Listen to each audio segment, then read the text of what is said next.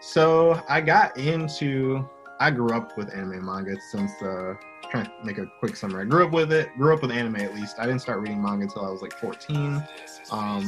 Read and finished Naruto all the way through. That was a journey. And then after doing that, I finished that in 2014 roughly. Then I was just like, I feel like I could do, because I was already drawing and like doing other stuff, but I was like, I feel like I could do something similar. Like I could make manga. I was like, I feel like I can make manga and it's not being done here in the States. But it's inspiration for me too. I still look at, and fashion, that's the other thing.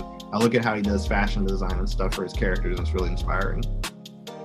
Okay. Would you say My Hero is your favorite, or would you say Naruto is your favorite?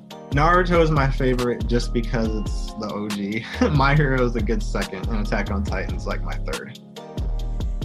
I tried to get into Attack on Titan, man, but it was just like, I guess it was just too overly emotional for me. It was like everything was so dramatic, and I'm just like, oh, like, yo, that's cool. And then like later down the road in my story, I make a character or I make a power, and I'll be like, oh snap, that's like a rip off of A, B, and C. I need to like, not do that, because like subconsciously it's just in my mind. So and normally my editor will catch it and be like, you can't do that, or like when we're talking about stuff, he's like, that sounds like A, B, and C. I'm just like, oh, you're right, it does, which helps me, and because then it gets me out of whatever I was thinking about, and we come up with something even better.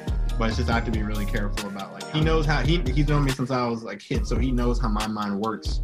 And so he's like the yin to my yang. He knows when I'm just either like writing really bad or things are really good, and it just needs to be a little bit better.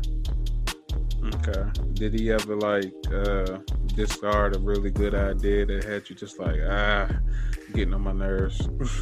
Not. I mean, we've had some disagreements about stuff that's happened in like book 2 and book 3.